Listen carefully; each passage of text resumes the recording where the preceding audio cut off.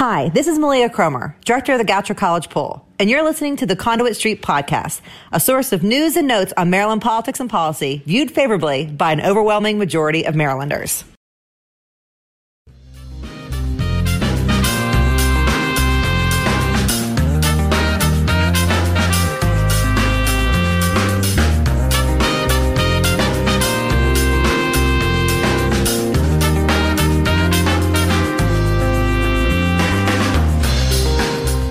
Hello and welcome to the Conduit Street Podcast. Kevin Canale here with Michael Sanderson, recording remotely. And Michael, on a serious note, just to start the podcast, I know that you're okay and you and your family are okay. There was a tornado as we record here on Thursday. There was a tornado here yesterday in Annapolis on Wednesday, the 1st. I believe it was an EF2, which is pretty remarkable for Annapolis, Maryland. But I want to report that MACo and all of its staff are okay. Our building is okay. But Michael, that was really scary stuff yesterday. I mean, it's pretty rare, and also it was a pretty big storm.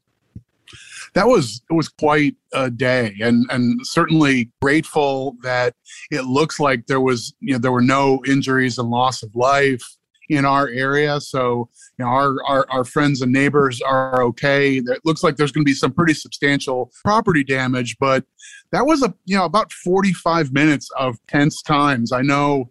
The MACo staff, we had a group text going, and my family is huddled in the basement, but we're watching details as things are approaching Annapolis. I know you and your family are right in the Annapolis area.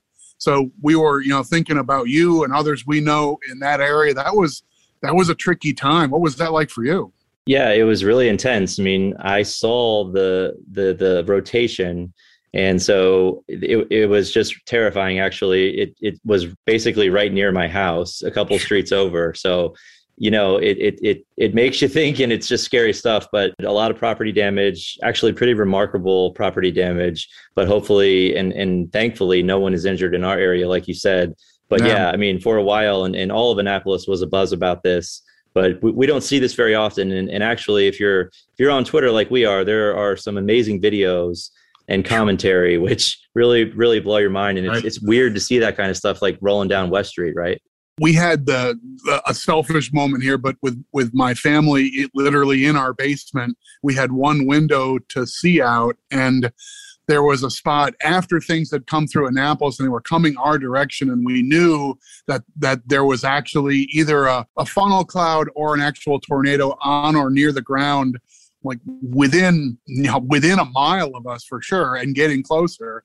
And then we had the weird moment, which you can kind of read about in books, that if you're close to a tornado, it rapidly goes from being howling winds and really loud and really dark to suddenly it gets really quiet. And my kids had the predictable reaction thinking, oh, everything's fine. Look, we can see the sun. It stopped raining. Everything's calm. And they're thinking, cool, everything's over.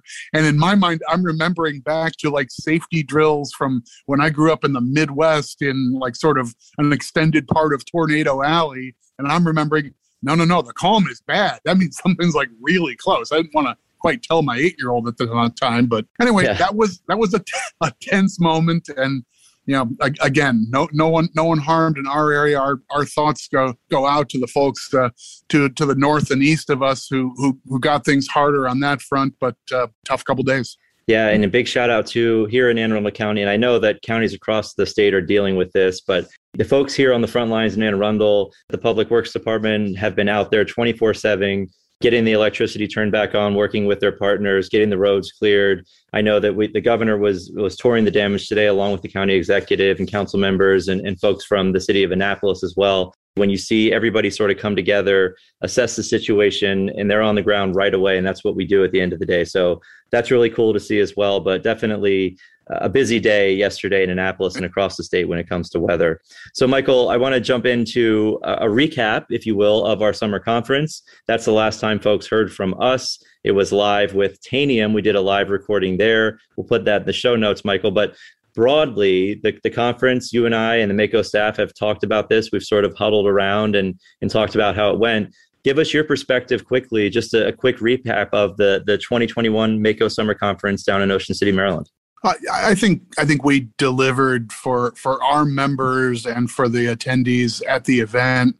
I mean, there was a lot to be gained from having an in-person event, and the circumstances weren't perfect, but we did our best to make reasonable accommodations and make sure people could be comfortable and safe in that setting. But really, really good content.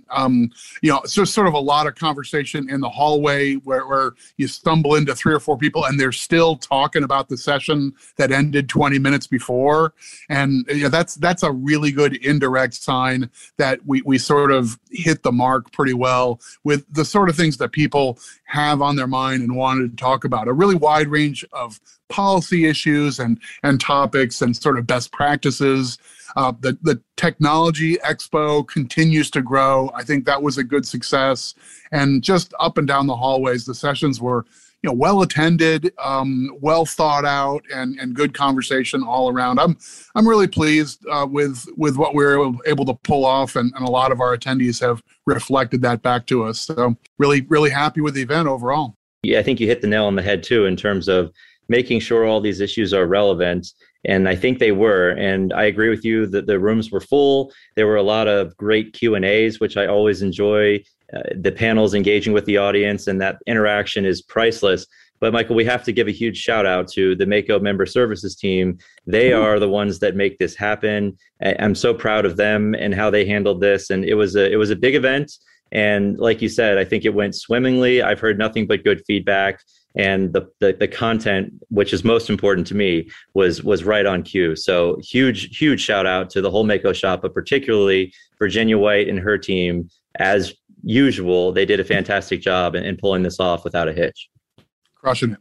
Speaking of the conference, speaking of relevant topics, one of the biggest sessions for me, Michael, most well attended, and I will say on a Saturday morning, was an ARPA forum, right? We're talking about the American Rescue Plan Act. This is a big deal for state and local governments across the country. We've talked about this on the podcast.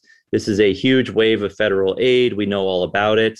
And Michael, there was a big sort of check-in point this past week where counties had to submit their reports, their initial reports, sort of a check-in with the U.S. Treasury. States did as well. And there's been sort of a lot of lead up to this, a lot of questions. The Treasury, of course, they're trying to deal with all sorts of different issues that folks have across the country. We all know one size does not fit all. So I think there were just a lot of off-the-wall things that they were trying to figure out. But Michael, I guess the bottom line is all of the counties now and states they've submitted their initial plans to the Treasury, or at least they were supposed to by the 31st. And I want to give a big shout out to NACO, and I know you do too. It's significant in a way because I think there was so much build up to this, and there are so many questions about what this money can be spent on, and Treasury has been releasing all of this guidance. And I feel like people can breathe just a little bit now. This is not the end of the game, of course, but you sort of made it to that first check-in point. Yeah. Well, I'll echo one thing that you dropped in there, and that is that the National Association of Counties, along with the other organizations who represent state and local leaders, have been really working hand in glove with the U.S. Department of Treasury. I mean, Treasury is not historically a grant-making entity. There are other federal entities that are, it's really common for them to be handing out funds for this or that or the other thing. And they all have that sort of apparatus for, okay, you receive these funds, here's what we want to know, here are the reports we need you to file, and so forth.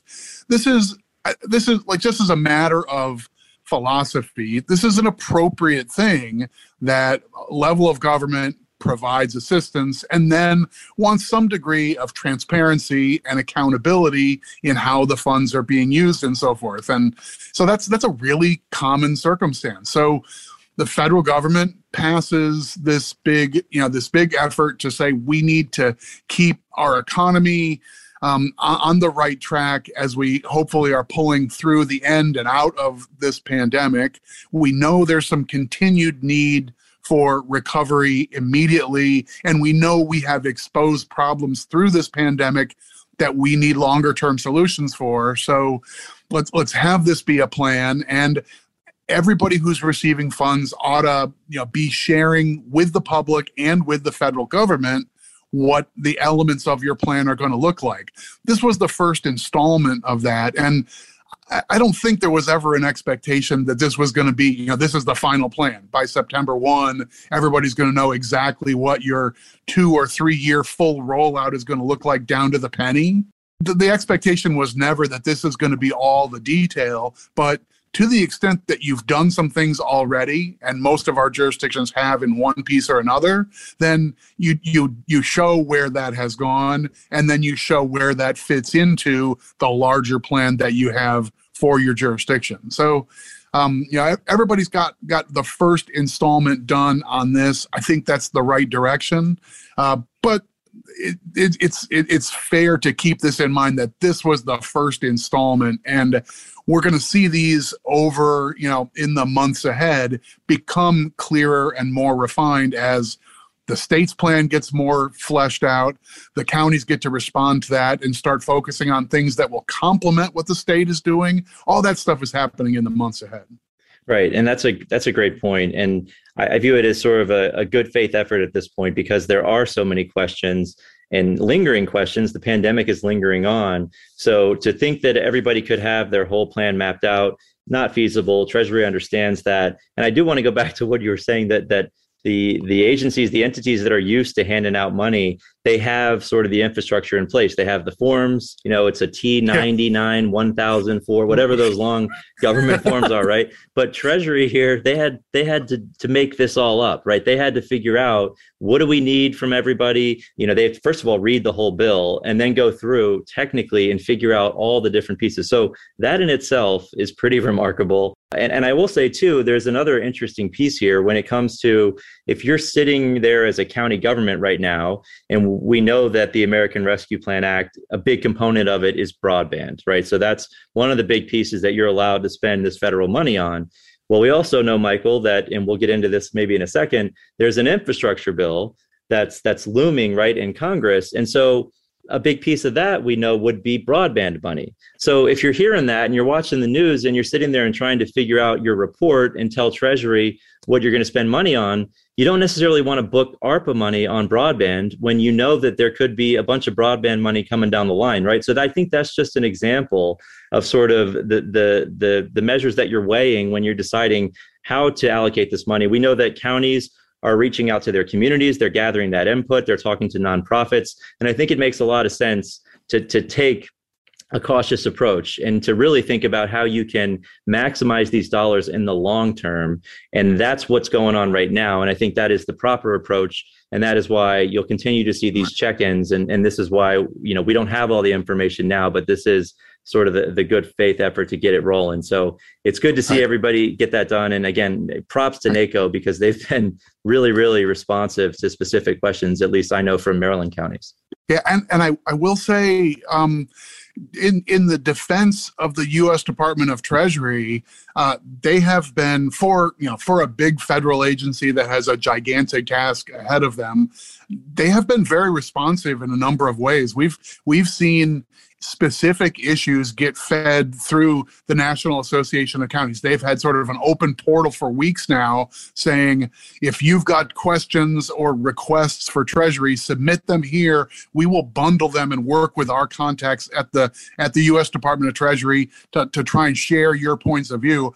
I've seen things translate directly from the question on a group call hosted by NACO to a week later, there's revised guidance from Treasury saying, we heard what you said and what you're doing is correct, and we've rewritten our guidance to make sure that you understand what you're doing is right. We think you got it right, and we're going to put it in writing. It feels kind of on the fly, and it sort of is, but as a practical matter, that's what you want to see, right? You want to see someone who can just say, okay, right, I see what you mean now, and maybe things are different in Tennessee than we had imagined, but good question, and we'll fix that. Good, we like to see that. Yeah, definitely. You have to give props to the U.S. Treasury. And Michael, I want to keep on federal issues. A big component, a lot of what people are talking about as part of ARPA, we talked about it at the summer conference as well. We're talking about evictions and rental assistance. I know, Michael, you were directly involved with the feds, with NACO, and with other stakeholders from Maryland, talking about this issue and hopefully moving the ball forward a bit when it comes to this stuff. Yeah, I think, to lay the groundwork a little bit, and I think a lot of our listeners are probably generally familiar, but the really quick sketch here is during the stretch of this pandemic, there was a federal provision in place for a pretty long time that more or less said, if you're out of a job and you don't have your income as a result of this pandemic, you shouldn't be thrown out of your rental property. And so effectively a foreclosure on evictions because of the pandemic. So that was a provision under the Center for Disease Control and their purview under public health. That was a federal provision that was in place until fairly recently. As the federal law expired, there was some back and forth about whether it could be extended. There was an attempt to do that, and that failed in court. And as of a week or two ago, that has basically expired. Along a similar timetable, we had a similar provision in state law in Maryland that made some sort of parallel and maybe a little bit tougher guidance as an affirmative defense if you're facing eviction as a renter. As the Maryland declaration of emergency expired in the middle of August, that too went by the wayside. So over the last few weeks, we've seen these special protections erode and now fall apart. What that's left with, or what's going to happen? Are we going to see this giant tidal wave of pending evictions? Are property owners going to file by the dozens and by the score of different? Are we going to see lots and lots of people thrown into the street? We don't know yet, but one of the tools to keep that from happening is the presence of funds through the rescue plan and maybe other sources to provide either through a nonprofit or directly to the renters or as a payment directly to a property owner, basically some funds to abate evictions. This is one of these areas where it's in the interest of having accountability and making sure everybody has followed process that tends to make things go more slowly than you'd like. So we called together with the help of State Senator, hat tip to Senator Jim Rosapap, who pulled together a meeting with a number of our leaders and some leaders at the federal level from the White House and Treasury. But we got 25 people into a Zoom room, mostly from Maryland and a few from the federal government, to talk nuts and bolts on this. And our folks in Maryland, program directors, sort of walked the White House through, here's what I need to do, what you want me to do, and what I want to do. I need these assurances. Can you help us with clearer guidance so I don't get fired, or so my jurisdiction doesn't end up getting crushed by some federal agency or some audit down the line? Right. And to their credit, a week or so later, once again, because of, I think, probably directly related to this meeting from Maryland, we saw revised guidance from the Department of Treasury that went to some of these exact issues of what's the process to follow to determine whether a person is eligible for assistance under these programs. And it's simpler, it's cleaner. I'm hoping this will be you've heard of red tape. I'm hoping this is like the green tape idea, that the clearest possible direction is going to help get the money out the door, which is what we all want for the folks who deserve it. And it makes a lot of sense. And it goes back to, this is how it's supposed to work. You're supposed to get a good response from the federal government when they're trying to implement these really difficult and hard to manage programs. You need that feedback. And I think that's exactly what happened for Maryland. So hopefully that is a sign of good things to come in terms of getting this money out the door. And it also makes sense, right? If you're sitting there and you're trying to figure out, again, what to do with this money, and you're trying to follow all the rules, you don't want to run afoul of anything and then be audited and all of a sudden your county's in trouble. And one of the things I find interesting is I've heard folks say, well, who are the auditors going to be? Who's going to audit all this stuff? And the bottom line is the auditors probably aren't even hired yet. They might even be in like high school, right? This is going to happen years down the road. And most likely the folks who are making these decisions in counties, they may not even be there when these actual audits happen, which again are going to be a long time away. So you want to make sure that all your ducks are in a row, especially if you're not going to be the one that has to answer the questions when the auditors come knocking. So anything that Treasury can put on paper, Michael, I think is a huge success.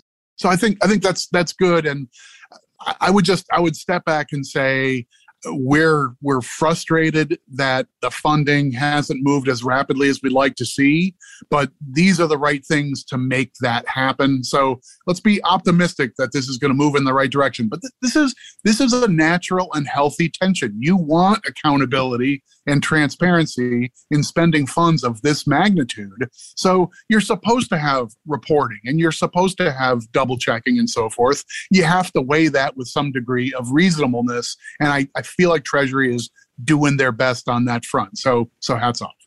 And we touched on infrastructure. I teased that up a bit when it comes to deciding whether or not to spend ARPA money now on broadband. We've talked a lot about the pending infrastructure bill, Michael. We know that the Senate passed a bill. It's sitting over in the House, and like is always the case, DC is full of politics, and this seems to be really complicated, but I feel like we should give folks an update. I don't know if we really know anything because things seem to be evolving, other than this is going to get really complicated.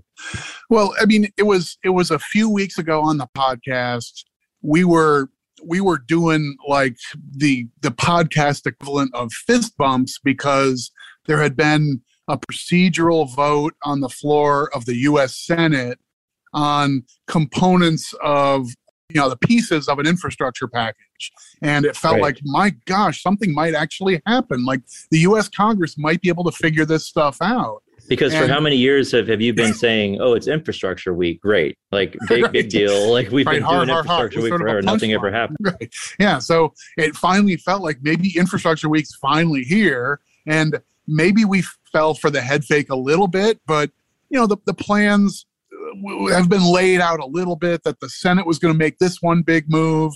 Then the House of Representatives was going to make their big move.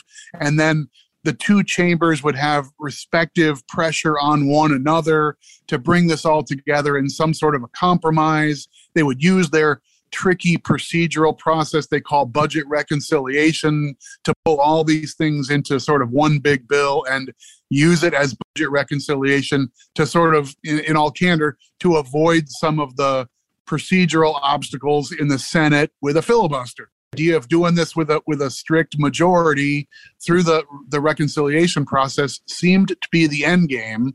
And here we are several weeks later, and we're still talking about what will the House be able to do? What does the Senate have the appetite for? Where are their 50+1 votes present in the Senate for any package? I don't know the answer to any of those questions, so this isn't the place where we're going to answer all that stuff. But I think back to your point that we're all very invested in infrastructure, and our local governments in Maryland have roads and bridges and wastewater systems and public water systems and so forth that are all in need of investment. We've gone a decade more or less skipping out on some of those responsibilities for a variety of reasons. So the bill has come due. This would be really, really welcome support from the level of government that has the flexibility to show up with it.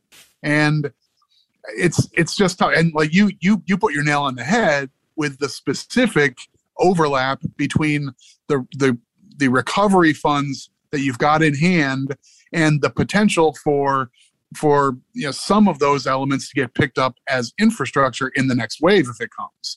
Right. And I think that's something that we should be thinking about. And I like that, you're mentioning we have roads, bridges, wastewater treatment plants.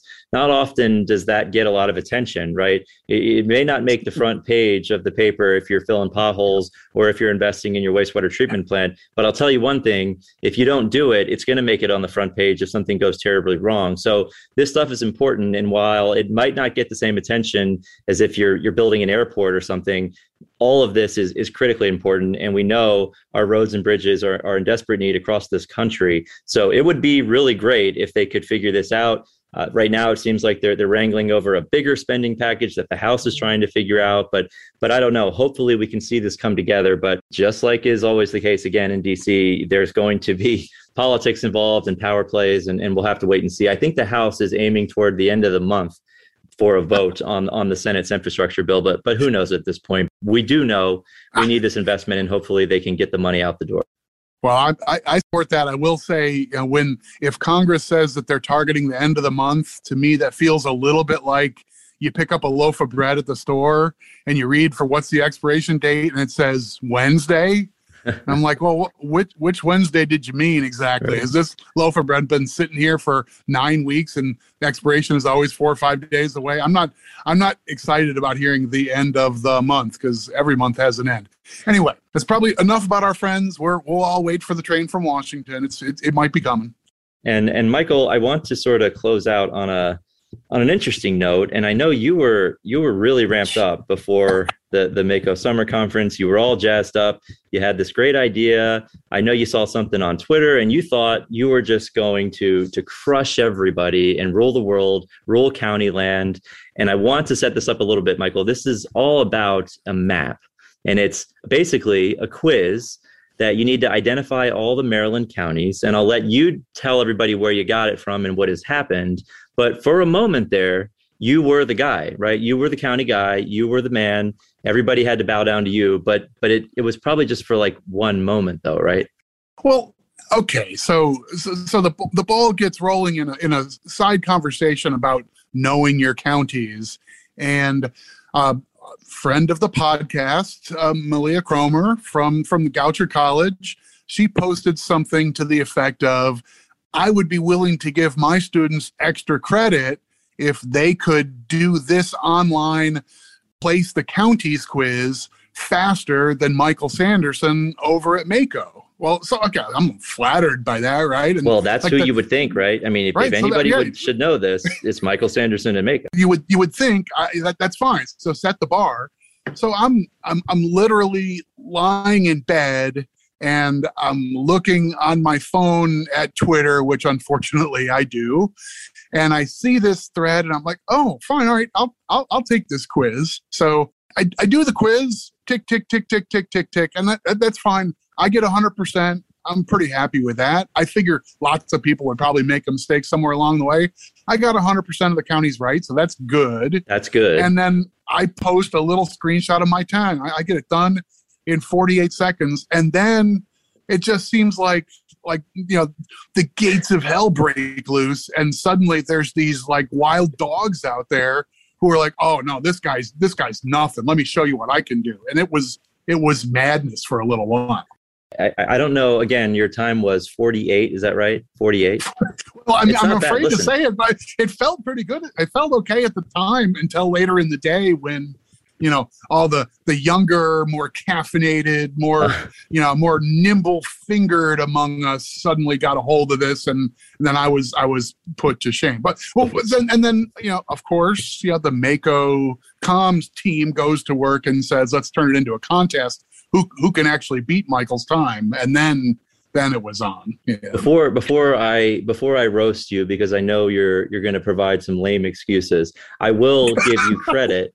I'll give you credit because you got 100%, and that's probably what's most important, and that's why you went to Twitter and you wanted to post a screenshot. I got 100%. I'm good, but I don't think you were thinking about necessarily the time because, like we said, Twitter did blow up, and all of a sudden, Michael, you were target number one. Everybody was coming to get you.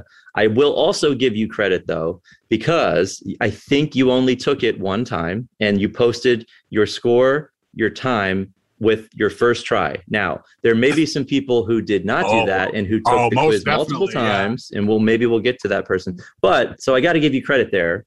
But tell me why it took you so long though, because I also took this quiz and I got 100%. I'm happy to say, but it didn't take me that long. So now I want to hear like you were laying down and maybe you dropped the phone and your angle was weird. Just tell us why it took you 48 seconds before we go through all the people that really just put you to shame. Well, I mean, I can't compete. That's really the bottom line. Is the game has passed me by. So I'm okay with the map, but I want to say that if I had like cracked my knuckles and had my coffee and played the game on a larger screen with a sort of gaming mouse I think better equipment surely would have made me very competitive. But I'm a reasonably nimble-fingered dude. But I guess I don't know. So you didn't go down to the basement and your like professional gamer setup and sit in your gamer chair with all of your contraptions and your special mice. You didn't do that. You just didn't know you were going to wander into this. I didn't realize this was that's right. I didn't look ahead. So it's fine. So as it turns out, I didn't set the bar all that high. And then all sorts of people were clearing my 48 seconds, turned into, you had a better time. And then, okay, so like we pledged that we would drop names. I don't know exactly the whole sequence of different people, but I know that Chris Trumbauer, a friend of the pod, and Brian Griffiths, who's spoken at the Mako conference before. Chuck Cook, a guy we know from around town. Alan Brody, we know from around town. I saw Brian Kramer put up a really good time. Mm-hmm. Jake Weissman, another guy from around town in Annapolis. And then who was that other guy? Alex Butler? Alex Butler? Not ringing a bell? I think he may have been on the podcast, and he may be the person I'm talking about who posted 28 scores. May have taken the quiz 130 times and just posted his best time. Maybe. Okay. Maybe, but then there was also Gabe from Baltimore. I'm noticing is this why is this all a bunch of guys? I do think stupid, reckless, pointless competitions is something of a guy thing, but Pam Wood, reporter for The Sun, put up a pretty big time. So anyway, the whole laundry list of people posted times that beat me, and hats off to them. I think it's cool that lots and lots of people can work their way through the whole list of counties and find them all, get 100% and do it faster than me. Awesome. Love to see it. Yeah, at the end of the day, that's what matters. And we will say, too, we just brought on some new policy team members. You should expect to hear from them soon. But I know it must be intimidating when you just start your gig and your executive director says, here's this map. Tell me where all the counties are, and I want you to post your score on Twitter. We certainly did that, right? And that was sort of I think that would intimidate me a little bit. But we do have some new folks on board. We're excited about it.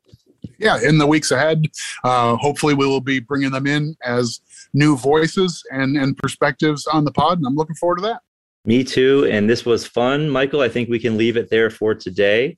As always, if you enjoy the podcast, please go ahead and subscribe. That way, all of these episodes will be sent directly to the device of your choice. You can also follow along on social media, Facebook, Twitter, and then, of course, the Conduit Street blog. But for Michael Sanderson, this is Kevin Canale signing off, and we will talk to you soon.